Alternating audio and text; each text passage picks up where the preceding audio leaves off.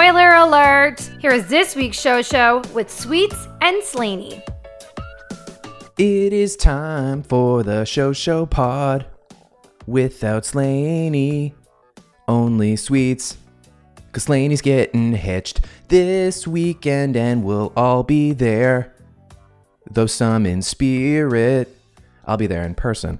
I am flying solo right now. I'm in the show studio, and we're kind of amidst our annual show podcast spring hiatus. Is that an official thing? It seems to me there's always one of us getting like moving to a new home or going on some kind of vacation, and it just lines up that we always tend to take like upwards of a month off from the podcast in spring.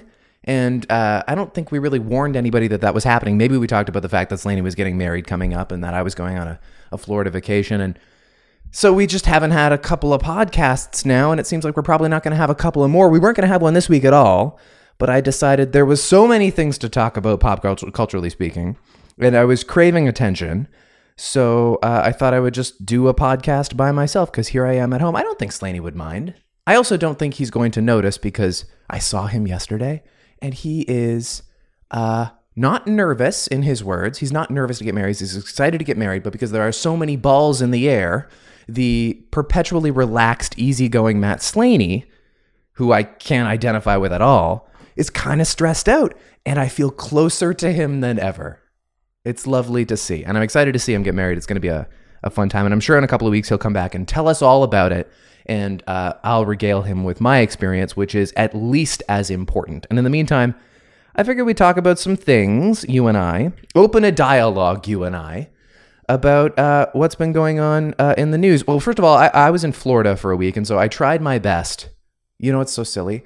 I told myself on the Friday before my week-long vacation, I'm going to delete Twitter from my phone. And not because I don't like Twitter, but because I love Twitter too much, and I think it's bad for me. I thought the only way I'm going to be able to disconnect from whatever Trump thing I don't need to know or hear about while I'm on vacation, in Florida of all places, in a red state, is to delete the Twitter app from my phone. And that way I won't be tempted to check it every 30 seconds. And did I do that? Nah, because I found some reason to, some excuse to need it.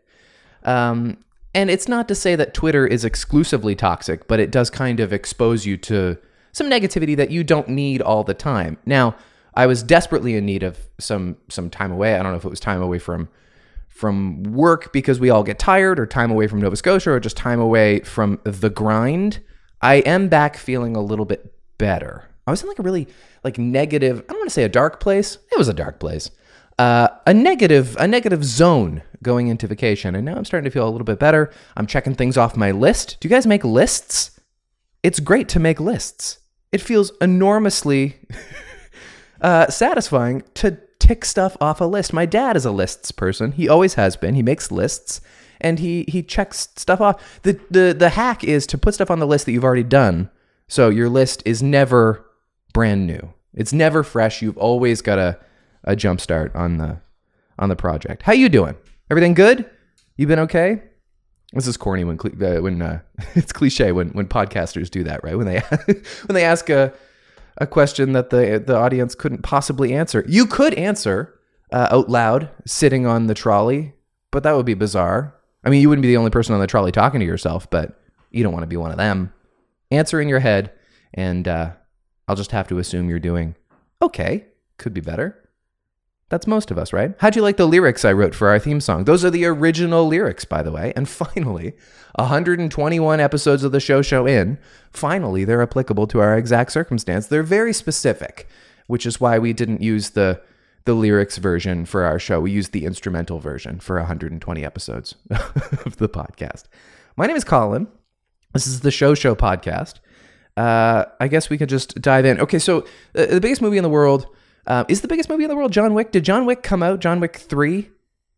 I feel like John Wick is like, it's like a Fast and the Furious movie in that you hear a little bit about it. Pop culturally speaking, there's the obligatory Keanu Reeves talk show circuit. He does Graham Norton. He does Stephen Colbert, and somehow comes up with an accurate and non-denominational answer to the question, what happens to us when we die, Keanu Reeves? If you haven't seen that clip, it's kind of lovely. He's going around. I feel like for the most part, though, and maybe it's just because it's the third part in a franchise that does pretty well and doesn't need a lot of promotion. But like Fast and the Furious, everyone is always aware when there's a new John Wick movie, a new Fast and Furious movie, but it doesn't necessarily get the promotion that, say, like a Marvel movie would get. There's no Pert Plus Kids John Wick series. You know what I mean? Like there's no toothpaste with John Wick and his dog on the packaging, the way they go all out for like a new Star Wars movie or something. But these movies make stupid money because they're like middle America movies. They're broadly appealing and everybody likes action.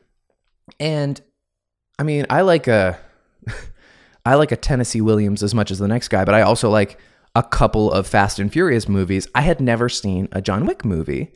And I was kind of in the mood for something pulpy and exciting to watch when I was the only one awake in my house. And so because it's in the zeitgeist, because people are talking about John Wick 3, and apparently it's really good, it's got like 97% on Rotten Tomatoes or something, I was like, I should watch the first John Wick movie. And I looked for it on Netflix, and sure enough, there it was. And what the fuck is the matter with you people? What's wrong? Why are you watching this movie? Seriously, if there's one thing that is sacred in this world, I thought it was friggin' dogs. I put on this movie. I'm alone, and I'm like, okay, I can watch some kung fu and some gun action, so like some pulpy violence. That's right up my alley right now. And I like Keanu Reeves, don't we all? And it opens on sad Keanu Reeves, which we're also very familiar with. And I'm like, okay, he's going to be sad and lonely. That is the background for every hitman since the dawn of time. Let's go in.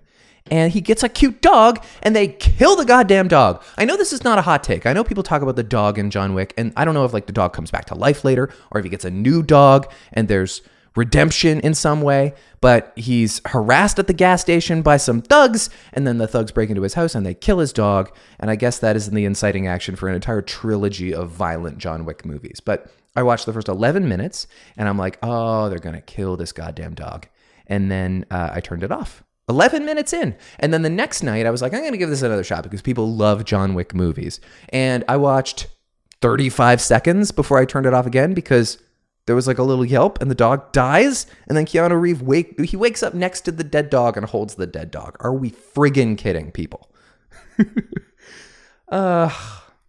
And so this is another example of me wanting to be a part of a pop cultural thing. Clearly, I'm into pop culture, but like, why can't I? Why do I have to? I know I'm not the most empathetic person. So how is it that I can't watch this, but so many other people can?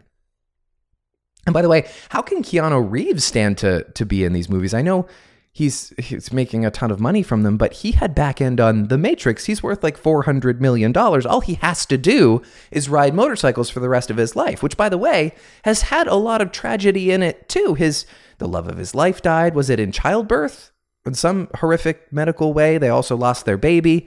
I think did he have abusive parents, or like one of his best friends died or something? There's like so much tragedy in Keanu Reeves' life that he himself is a tragic figure.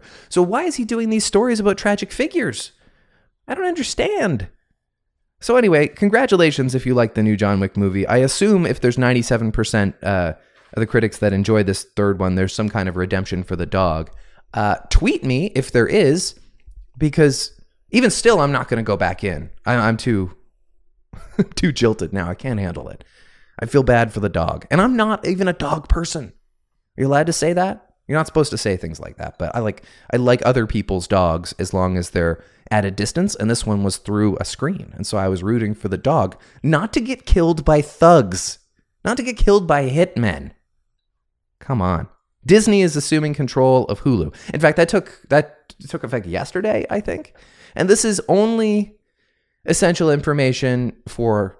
I mean, it is for all of us because it impacts the greater conversation of Disney's nearly dangerous monopoly over the entertainment industry in general. Of course, that connects to the Fox conversation. Is this fair? But Hulu's kind of a special case because for whatever silly CRTC reason, Hulu, which has existed for nigh on a decade, has never been accessible in Canada as long as it's had good shit on it. And so Hulu is like one of the main players up there with Netflix and Prime and HBO, and we can't access Hulu content unless it's surrogate adopted by some other Canadian accessible outlet. Like, for example, Pen 15, which we really loved on this podcast. You could watch it for free through the CBC Gem app, which is nice, but it's not true of every Hulu show. I don't think anyway. Like, where can you watch The Handmaid's Tale in Canada? Again, too sad for Lil Sweets.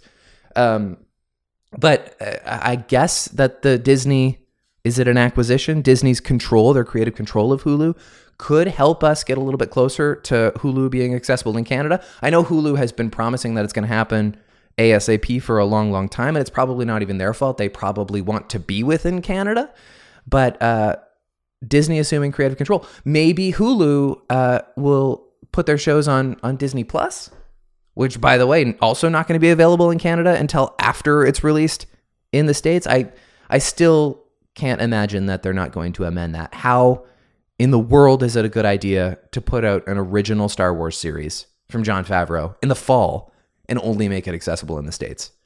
These movies rely so heavily on, and I do mean the movies within Lucasfilm, they rely so heavily on global box office. So why would you only make the television series accessible in the States? Inviting people to pirate it. Game of Thrones is the most illegally acquired entertainment in the history of entertainment. You don't want to have that happen to you. And Star Wars is the only thing that's on par. Star Wars and Marvel, also a Disney property.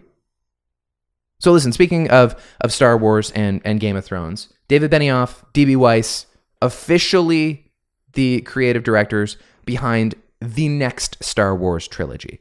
So that's kind of exciting, is that in the last couple of weeks, we got these release dates for the next 3 Star Wars movies beyond Episode 9, which comes out this year. There's a 3-year gap. We got to wait another 3 years after this Christmas for the next Star Wars movie, and then kicks off the next trilogy, which, as far as we understand, has nothing to do with Luke Skywalker. It's, I think, set within the Old Republic, which previously is best explored through video games that are beloved by Star Wars fans. So that's very exciting, and it is helmed by the showrunners of Game of Thrones, who are interesting figures, and until recent weeks, universally lauded by nerd culture. But interestingly, Game of Thrones, critically, not really doing great this year. And I'm still an episode behind. I haven't seen this most recent one.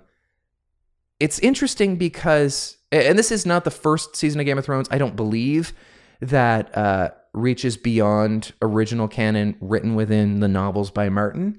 But I think it's safe to say that this storyline that we're seeing conclusively is largely crafted by Benioff and Weiss. Is that right? So are we to glean from this that maybe they're really not so good at writing original content, that they're pretty good at shepherding existing property within a predetermined set of parameters, but maybe they're not so good at writing original content?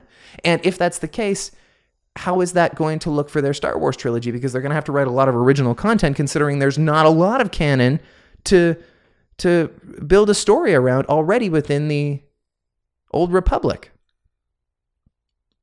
So I don't know. I guess we'll have to wait a couple of years. But Benioff and Weiss have a lot to prove, because right now they're going to have to break through the expectations that they're, well, not the expectations, but they are, of course, at risk of being labeled one-hit wonders, and we wouldn't want that to be the case. Obviously, they're very, very good at what they do. I don't mean to be negative, but I guess we'll see. And we don't know how Rian Johnson is going to be influencing that particular trilogy.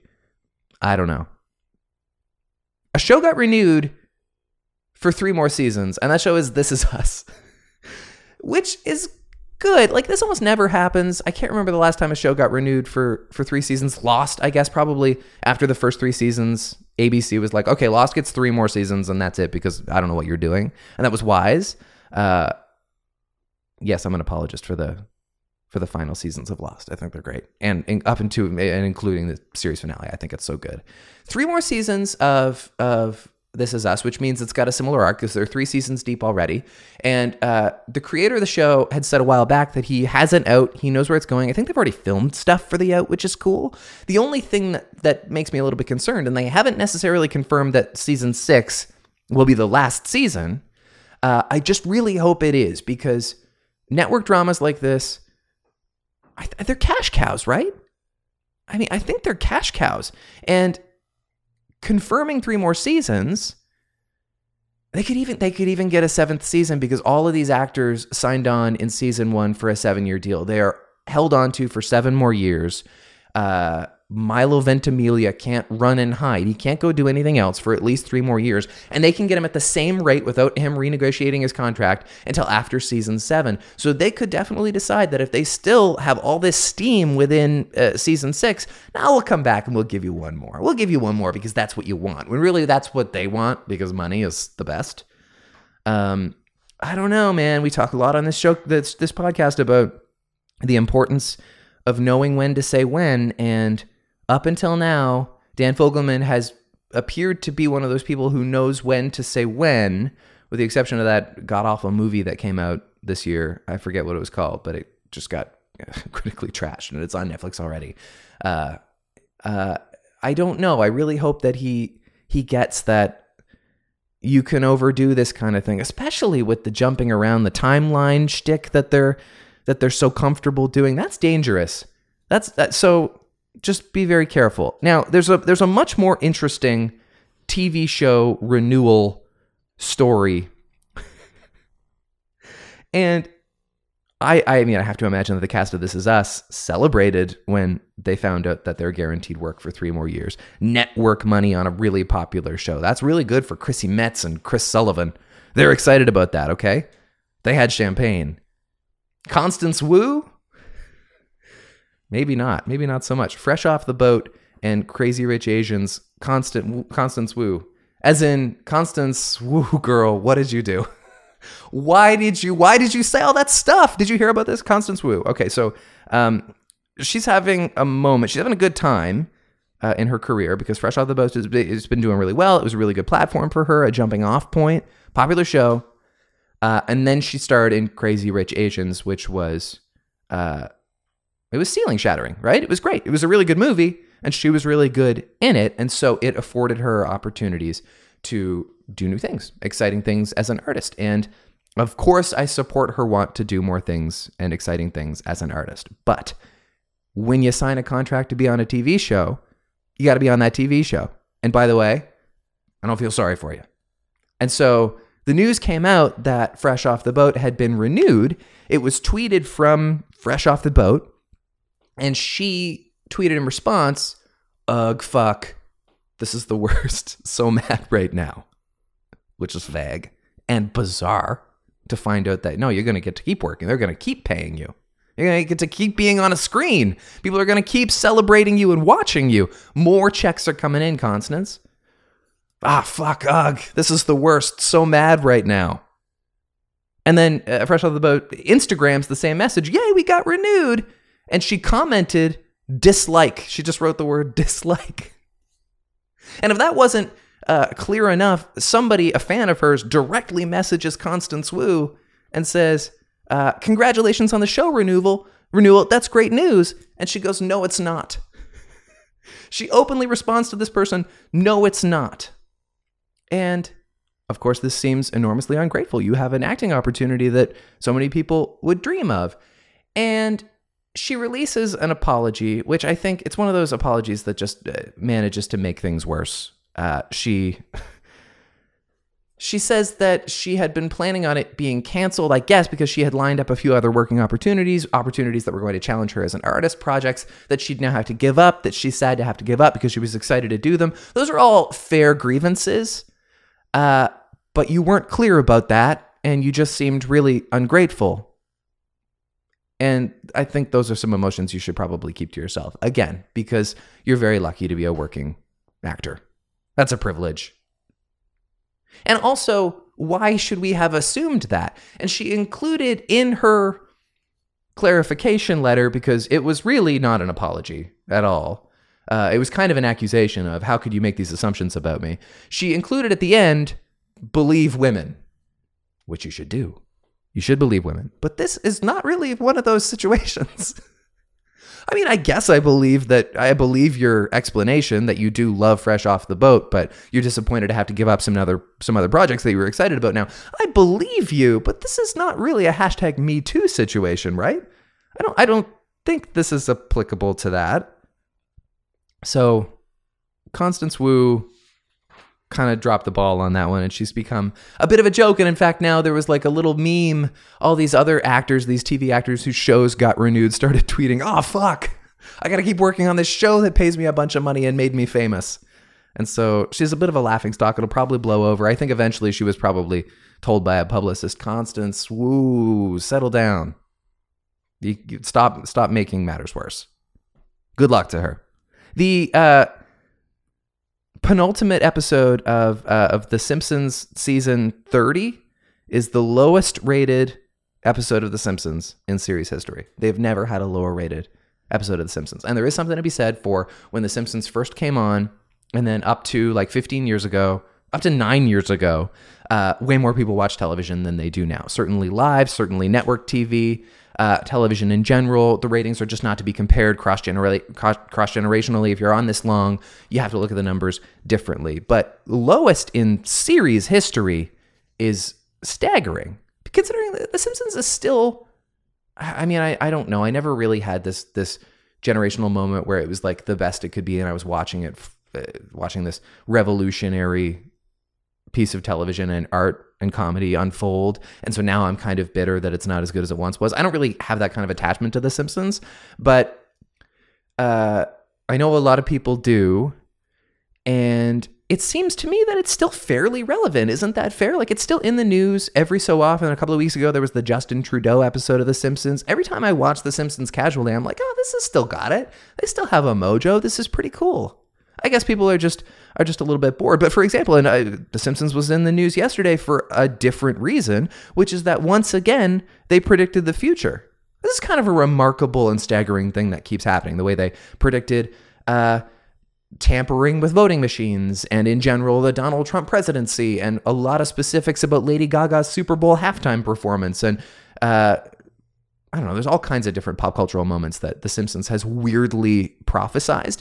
And I don't know a lot of details because, like I said, I haven't seen the most recent episode of Game of Thrones yet, but there's something quite crucial to the plot of this penultimate episode of Game of Thrones in the series that I guess 2 years ago, was it fall 2017, The Simpsons did a Game of Thrones episode, and yeah, something with the dragons, they predicted it, and sure enough, it happens. This is getting kind of weird, right? This keeps happening. Mr. Ratburn is gay.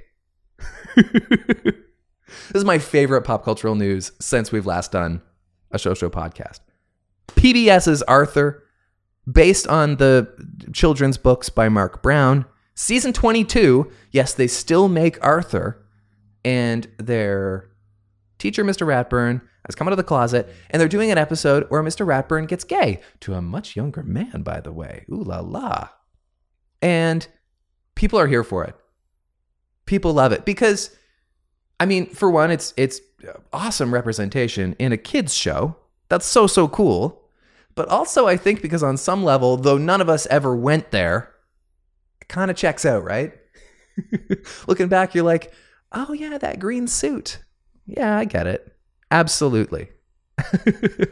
And the other thing I think about Mr. Ratburn, I think this is equally representative and important for a kids show, because so often shows about school kids, made for kids, find a way to identify with those kids by turning their teachers into really dull cliche stereotypes. Like, so often the teachers are over the top mean, like to the point where they're the villains of the show, like say in Recess with Miss Finster. Like they're fascists. They're ridiculously over the top bullies, and they're irrational as opposed to the rationale of the kids that you relate to. Or the other kind of archetypical teacher in a kids show, let's use Disney's Recess again, Miss Grotke, the flower child idiot. She's just an idiot, and they kind of rule the roost, the kids. Whereas Mr. Ratburn was a real teacher, man. Like, do you remember when they first find out, when Arthur first finds out that he's going to have Mr. Ratburn as a teacher, and he's freaked out because there's all these rumors that Mr. Ratburn is like evil, and he goes to the circus and he sees Mr. Ratburn is like eating kids, but it turns out he's just a puppet master or something. And the storyline, the lesson there is, by the way, in many cases, the teacher that challenges you, the hard-ass teacher, that's the best teacher you're ever going to have. And in many cases, that teacher cares a lot about you. And as the series goes on, they never abandon the characteristic of Mr. Ratburn that he works them to the bone. Like every time Mr. Ratburn is on TV, he's like, here's an assignment for a very scholarly dissertation on Moby Dick I need you to do by tomorrow. And he's also kind. He's very sweet, and he talks to them with concern, and I think they grow to like Mr. Ratburn. But like, think back to the teachers you had in school, elementary through high school, and then probably even university. Aren't the ones that you respect in hindsight the ones that were kind of hard asses?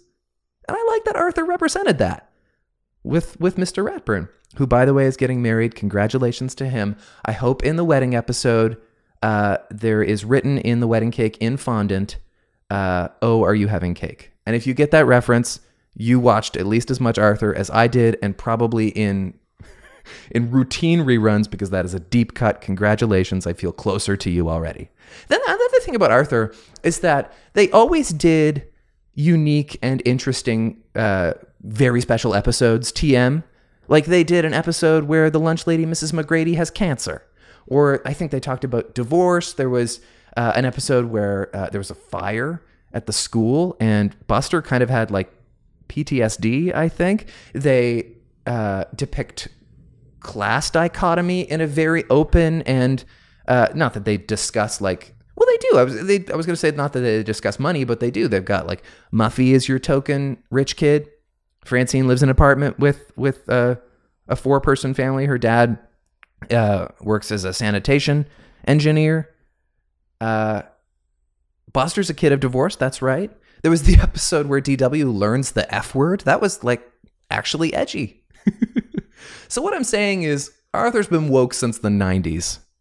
God bless it, and God bless Mr. Ratburn. Josh Gad is going to star in a reboot of Honey, I Shrunk the Kids, which is the first time I have seen the words Honey, I Shrunk the Kids on a computer screen ever. Honey, I Shrunk the Kids. Is he going to play Wayne Zelinsky? Josh Gad? Do we take Josh Gad seriously? Because he's had enough cool zeitgeisty qualifiers in his career that he's doing just fine. But like, nobody is like Josh Gad is my favorite actor. You know, he was in Book of Mormon. That's great. He was in Frozen. That's money. But who's going to go to the Honey, I Shrunk the Kids reboot starring Josh Gad? I liked the Honey, I Shrunk the Kids TV series starring Peter Scolari. Where's Peter Scolari? Here are 2 TV shows with Peter Scolari. Okay, thank you, Siri. That's all I got to say about that. Detective Pikachu, the biggest opening weekend for a video game movie in history. And I don't know the specifics of what qualifies you as a video game movie, but is Pokemon originally a video game franchise, or did they initially start as a card game? Or like comic book characters or something? Because obviously Pokemon is they're indelibly attached forevermore to Nintendo, but they're not owned by Nintendo, right? They're licensed by Nintendo, and even Pokemon Go, the iPhone game, that's a Niantic property. And the Pokemon cards of the late 90s were every bit as popular as like Game Boy Color games, certainly. So my question is Detective Pikachu a video game adaptation any more than like a Star Wars movie, say from Benioff and Weiss, is a video game adaptation from Knights of the Old Republic? Because surely that's going to blow it out of the water. Anyway, congratulations to Ryan Reynolds. The movie is doing critically okay. Commercially, it did very well. It had a very good weekend. And most importantly, it's always going to look so much better than Sonic the Hedgehog. Sonic the Hedgehog released its first trailer, live-action Sonic the Hedgehog, which sounded like a weird idea right from the get-go, although so did Detective Pikachu, and sure enough, it was. And fans were not so happy with the rendering of what Sonic looked like because, namely, he had human teeth. And Sonic doesn't have human teeth. If you're gonna do a live action or CGI Sonic the Hedgehog with live action people around him, just make him look like Sonic, for God's sake. He looked very weird, and there was so much outcry that the director of the movie actually tweeted, "Okay, message received loud and clear. I'm sorry you're not happy with what Sonic looks like. We're gonna go back to the drawing board. Give me a little more time, and the movie will hopefully turn out better than you seem to think it's going to." So that's good. I mean, it's cool when you listen to the fans, although I don't really believe in feeding the trolls or giving the trolls what they want. Then again, you're already kind of riding a thin line. I think Sonic is already kind of a niche property. It's not as broad as Pokemon. And that whole controversy did really good things for the animators, the CGI experts who worked on Detective Pikachu, because their renderings are actually pretty good. Like before then, we'd never really seen what a live action Pikachu or Bulbasaur would look like. And now we know, and it's not bad. It could be creepy. They don't have human teeth. That was a wise choice. The Game of Thrones coffee cup. I don't know a lot about this because I watched that episode a couple of nights ago and they had already gone in and taken the coffee cup out. I mean, there's nothing new I can say about the Game of Thrones coffee cup. I'm sure we've all do we agree that it seems ridiculous that editors wouldn't have noticed this? And I know that fans and people on Twitter tend to pick up on things that even the creators of nerdy things probably wouldn't have considered, but I mean, it's sitting goddamn right in front of Amelia Clark. She had to know. I wonder, maybe it wasn't coffee in the cup. Maybe it was mead, like in Winterfell times. Steve Harvey's daytime talk show is canceled. That's cool. Steve Harvey went on this rant. Every now and then Steve Harvey goes semi-viral for some asshole rant that he has about like Jesus or something. Steve Harvey, he's done a good job of branding himself as multifaceted, and I'm sure he has gobs of money. And he seems like somebody who loves his gobs of money almost to a hypocritical level, considering how much he thinks we all need Jesus. Because he's had these rants on he goes on TV, Fox News, as a pundit and talks about how atheists are idiots because look around. Oh, thanks. That's really good evidence. Thank you. You made a good point. And so apparently at Family Feud tapings between episodes, he does these lectures about the importance of having Jesus in your life, which is not what you showed up for when you went to a bunch of Family Feud tapings. That's not why you signed on. That's not why you stood in line. And so the other day he was filmed having this rant about how needing 8 hours of sleep a night is a myth and that you'll never be rich and successful if you sleep 8 hours a night, which is not true. Nope. Rockefeller slept 12 hours a night. And anyway, people need different things. I don't think the solution to being successful is having 6 terrible shows. And now that he has one less terrible show, I think that, I don't know if he'll be less or more successful, but I like who they're replacing his daytime talk show with. It's Kelly Clarkson. Don't we all love Kelly Clarkson? She's so bubbly and cool. She seems nice. She's a chatterbox. I think that she's less likely to go on religious rants and judge us all. She just seems less hokey. In any case, I'm not going to watch the Kelly Clarkson show. And by the way, I've developed this weird resentment for Ellen DeGeneres. Where did this come from? I find myself because I always watch talk show clips on YouTube, and I've been watching a lot of Ellen clips just because she gets good guests. She had Taylor Swift yesterday, and that's the only safe enough place where Taylor Swift can be sure she's not going to be asked questions that are damaging to her reputation.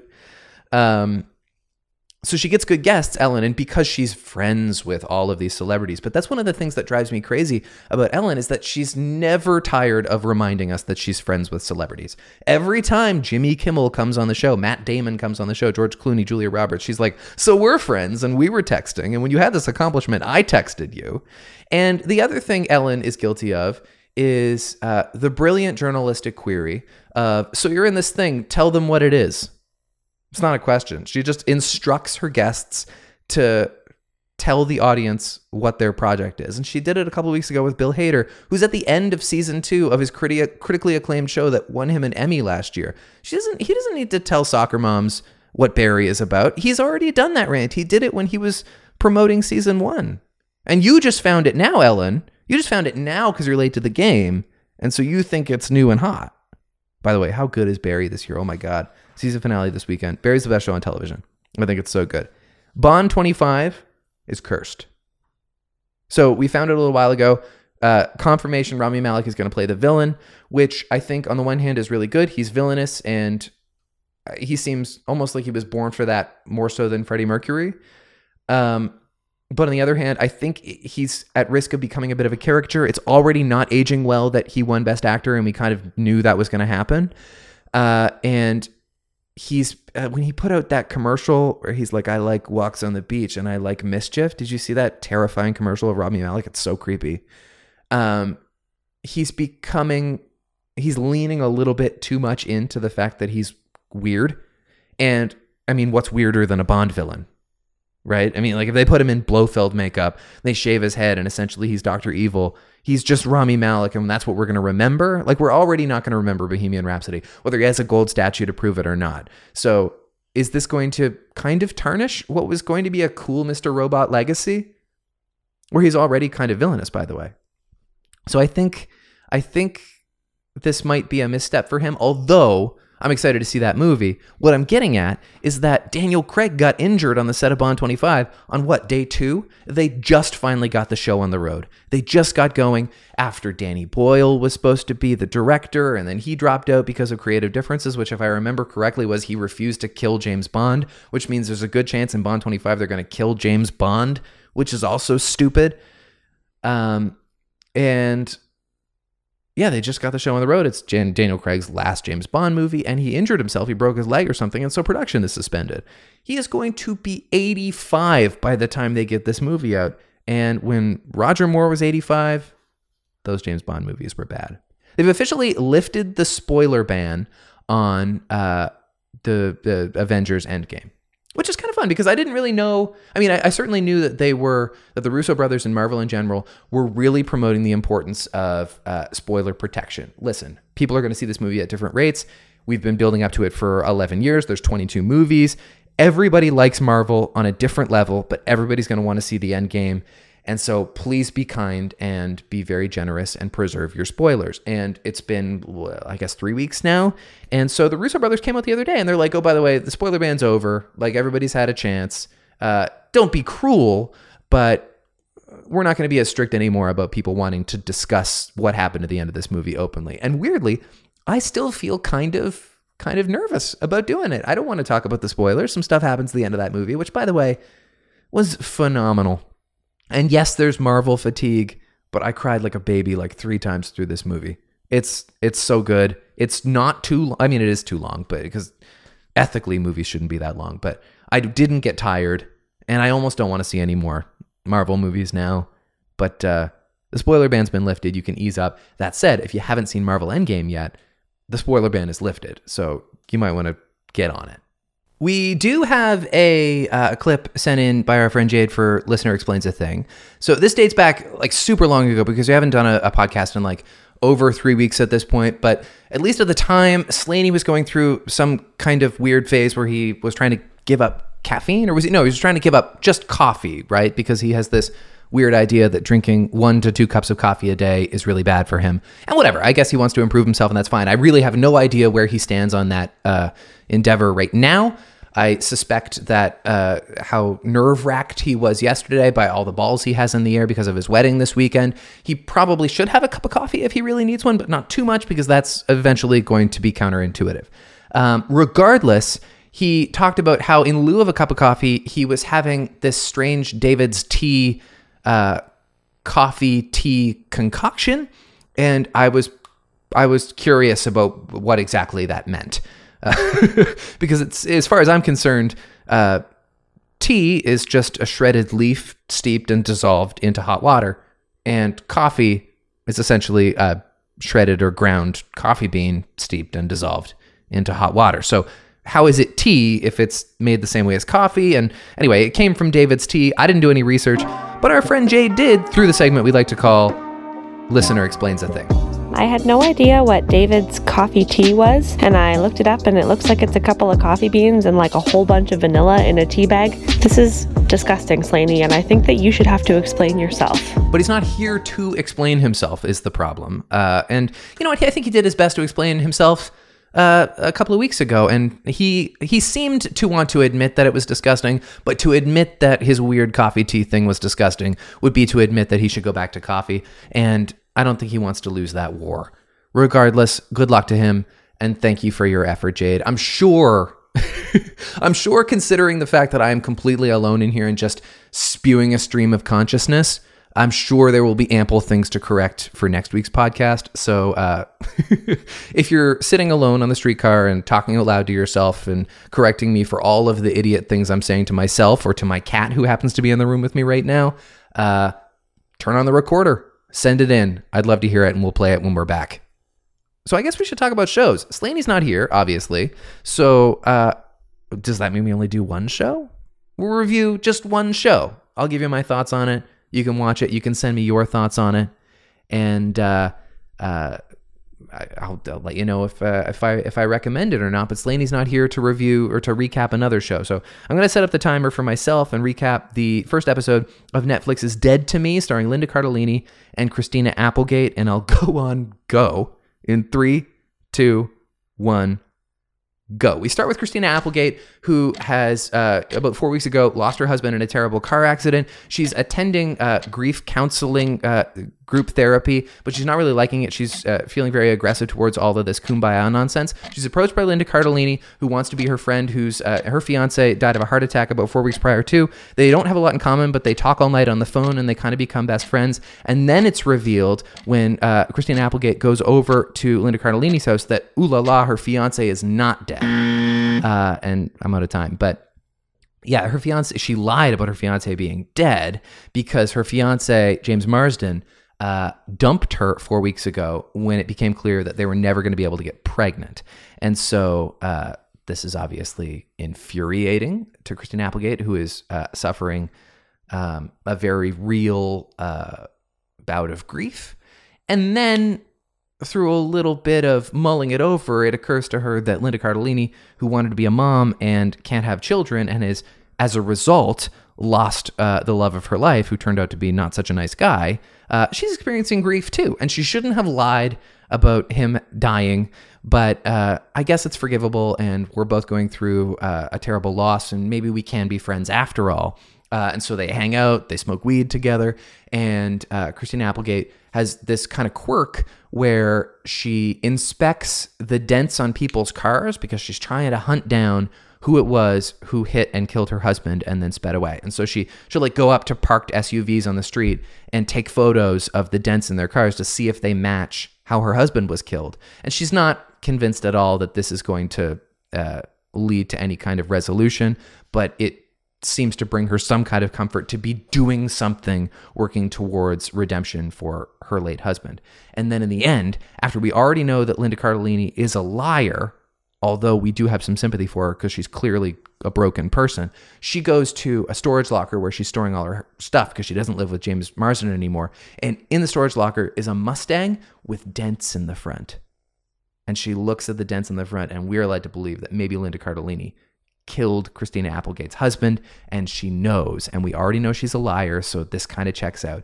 And the tone of this show is good, man. I first heard that somebody, I don't know who it was, Cardellini was in some kind of interview, and they described the tone of it as akin to Breaking Bad, which I'm curious to see unfold, because so many of us remember Breaking Bad as this extraordinary dramatic character study, when it's easy to forget that the first season, in original conceit, Breaking Bad was a dark comedy. And that's what this is. And initially, it just seems like a straight comedy. Like there's some golden lines of comedy. And Christina Applegate, by the way, is one of the funniest actresses in the world. Like, I mean, obviously Anchorman, that's kind of like the broadest example. And I feel a little silly referencing her character arc on Friends because that's such a small blip in the radar, but every one of us has seen it. Did she win an Emmy for playing Rachel's sister on Friends? Because she's so good. She's such a funny asshole, Christina Applegate. And that's what she draws on in this episode. And her character, who's so angry about the sudden death of her husband, and her two sons miss him dearly as well. And she is dealing with her grief by just like working out like a maniac and staying up all night and just trying to like hold together some semblance of normalcy and sanity in the terrible grief she's experiencing. The tone of her anger is, I guess, kind of comparable to that of Ricky Gervais in that show Afterlife, which we reviewed a couple of weeks ago. It's better than Afterlife because Afterlife just feels so imbued with the philosophies of Ricky Gervais, which I'm kind of tired of. And this show seems a little bit more honest. Like there's this beautiful sequence where she's having dinner with her teenage son, both of her sons. And they're eating this casserole that was dropped off by some neighbor because when your husband dies, people feel like they want to do something or they feel like they should have to do something. So they drop off casseroles and that's how they show their condolences. And her son says, "I'm so sick of other people's food." And I find that to be a wonderful and moving line because I've never experienced a loss in that capacity, not even close. But "I'm so sick of other people's food" speaks more broadly to, can't we just get back to our family? And of course, they can't in the way that they most want to, which is with their father and husband again. He's gone. But what happened to our old routine, our old Tuesday night dinners, our old normalcy? I want to get back to that. And they can't. They have to eat through these ridiculous frozen casseroles that they didn't really ask for to begin with. And so that storyline is awesome. Cut to Linda Cardellini, who's also got a really weird career where she's deeply underrated, right? Like she's had an extraordinary career. I'm talking about a long stint on ER, which is one of the most successful TV dramas of all time. She was on Mad Men. She was the heart and soul of this year's Best Picture, Green Book, which obviously is a problematic film, but she's not a problematic part of it. I think actually Linda Cardellini is the best part of Green Book. She was Velma in the Scooby-Doo movies, which of course are not great, but they're cult favorites, and they gave the world James Gunn, so that's important. She's had this really great and varied career. She still looks great, and for some reason, she's still Lindsay Weir to me.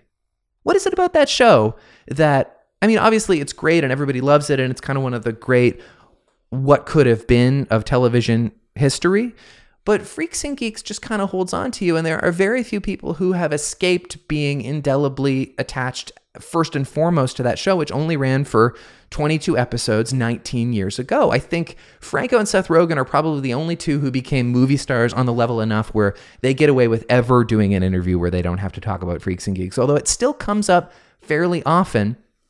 Jason Segel can't do an interview without Freaks and Geeks coming up, and I think he's cool about that. I think that's fine.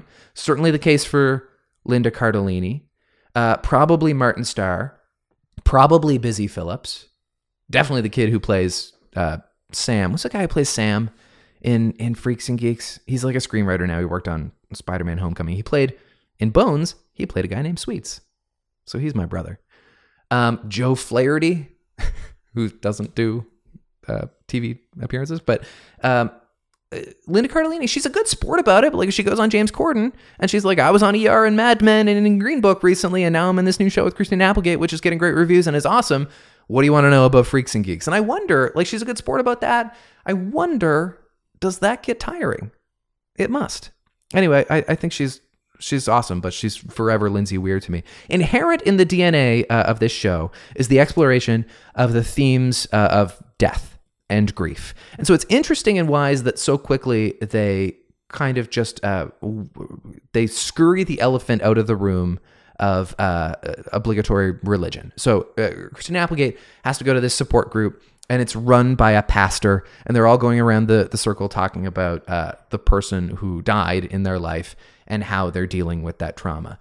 And they're talking broadly. They're not getting into the specifics like of the Bible, but he's a pastor. And so very quickly we realize that this is not going to be a show that dawdles around with religion. It's about death, and actually it's about afterlife. Again, Ricky Gervais. It's not really so much about death as it is about grief and how we all deal differently. I appreciate that Christina Applegate is comfortable with the fact that she deals with grief in her own way. Like, it's not like she's going around like, I don't know how to deal with grief, I don't know what to do. She's like, no, this is how I do it. I work out like a maniac, and I'm really alone and sad all the time, but that's me, baby. Sorry if you can't get on board with that.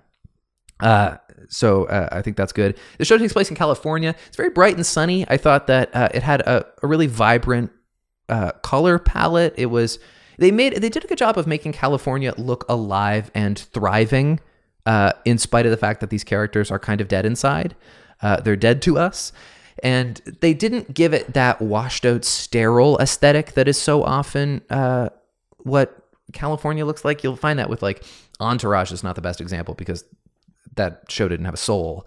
But so often California is just like trees and that dirty hill where you hike up by the Hollywood sign. And this show looks nice and vibrant, but it's not in a cheap way. And by the way, maybe it's just because it's a pilot, maybe because it's a Netflix show. I've only seen the first episode so far, but the show is not cheap looking at all, or cheap producerially in general. Like the soundtrack is really good. There's a Beach Boys song, which is played for a kind of unlikely effect of sadness. How is it that the Beach Boys music in movies can so effectively illustrate sadness in our characters? Whereas like the Beach Boys were supposed to be symbols of just joy and like summer fun, but we know that there was so much strife and sadness within the Beach Boys that their happy music can really effectively be used to illustrate bleakness within our characters. And like the best comparison I can think of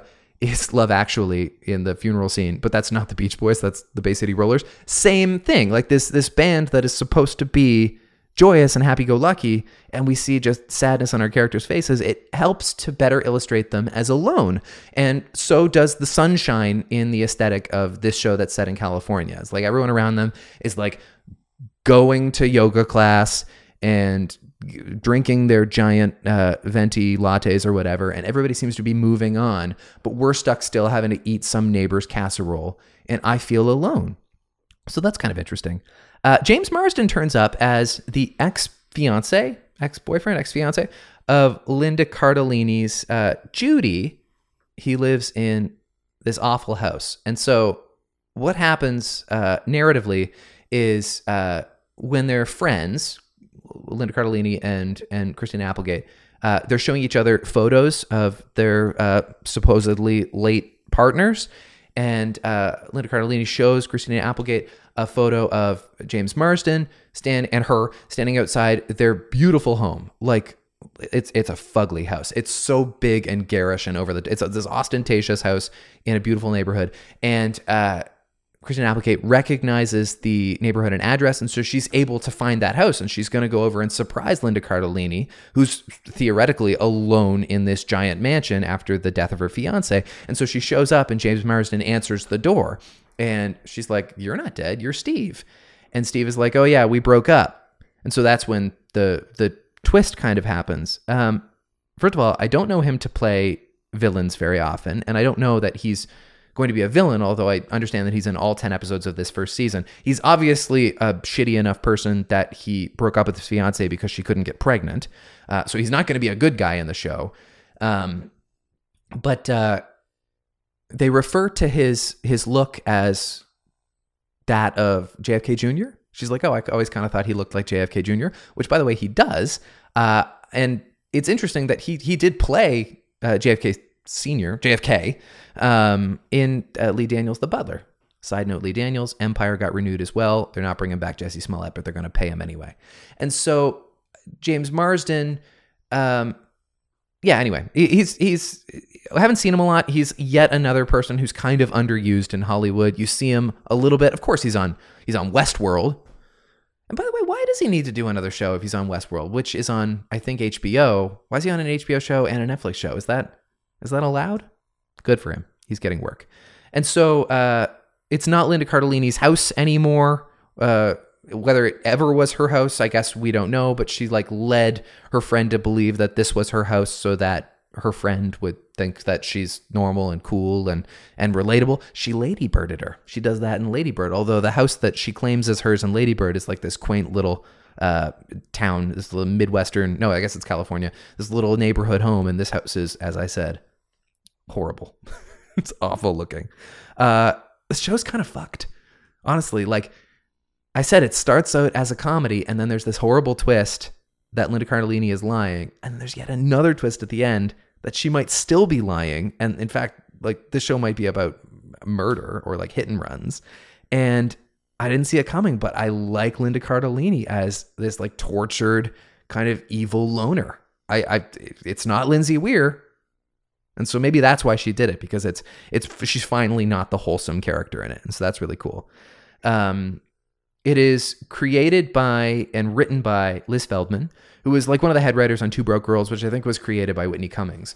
And previously, Liz Feldman didn't do dark stuff. Like, she worked on Two Broke Girls, which was poorly written. It was not good. Liz Feldman, by the way, was a cast member on All That. You might recognize her as an older version of one of the girls on All That, like way back when. And she's a good writer, so I don't know why she worked on Two Broke Girls, but she did a good show in this case. The show is executive produced by Will Ferrell and Adam McKay, who recently severed their professional relationship just because they're kind of going separate ways. Adam McKay wants to work on more Vice type stuff. He literally has an Academy Award, and Will Ferrell's star might be fading. Is that fair to say? Like, when was Will Ferrell's last big hit? Honestly.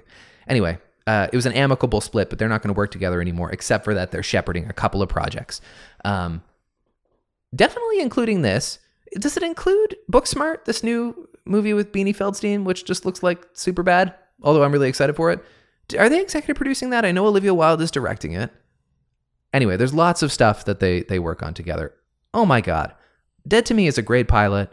I totally give it my S. You got to watch this show.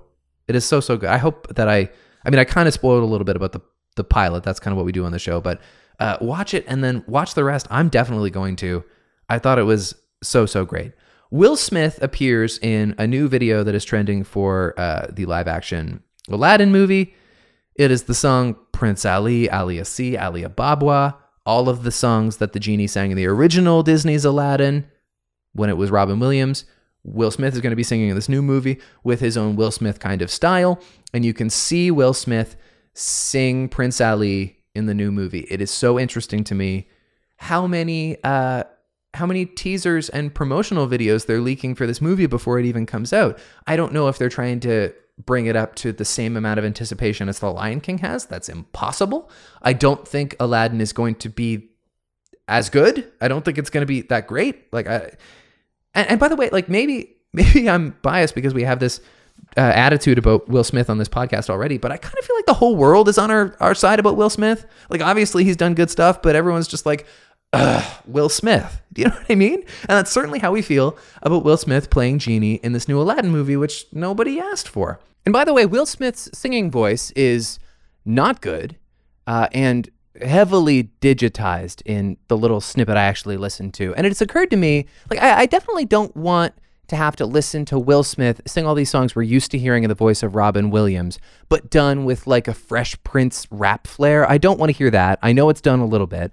I guess on the one hand, I'm glad he's not rapping Prince Ali Aliasi, but his singing voice isn't good. Is this the first time we've ever heard Will Smith sing? I find that hard to believe, although I can't recall it ever. Maybe it's just especially polished because it's a Disney movie and this whole thing seems like it's going to be deeply and frustratingly sanitized, or just really Will Smithed up.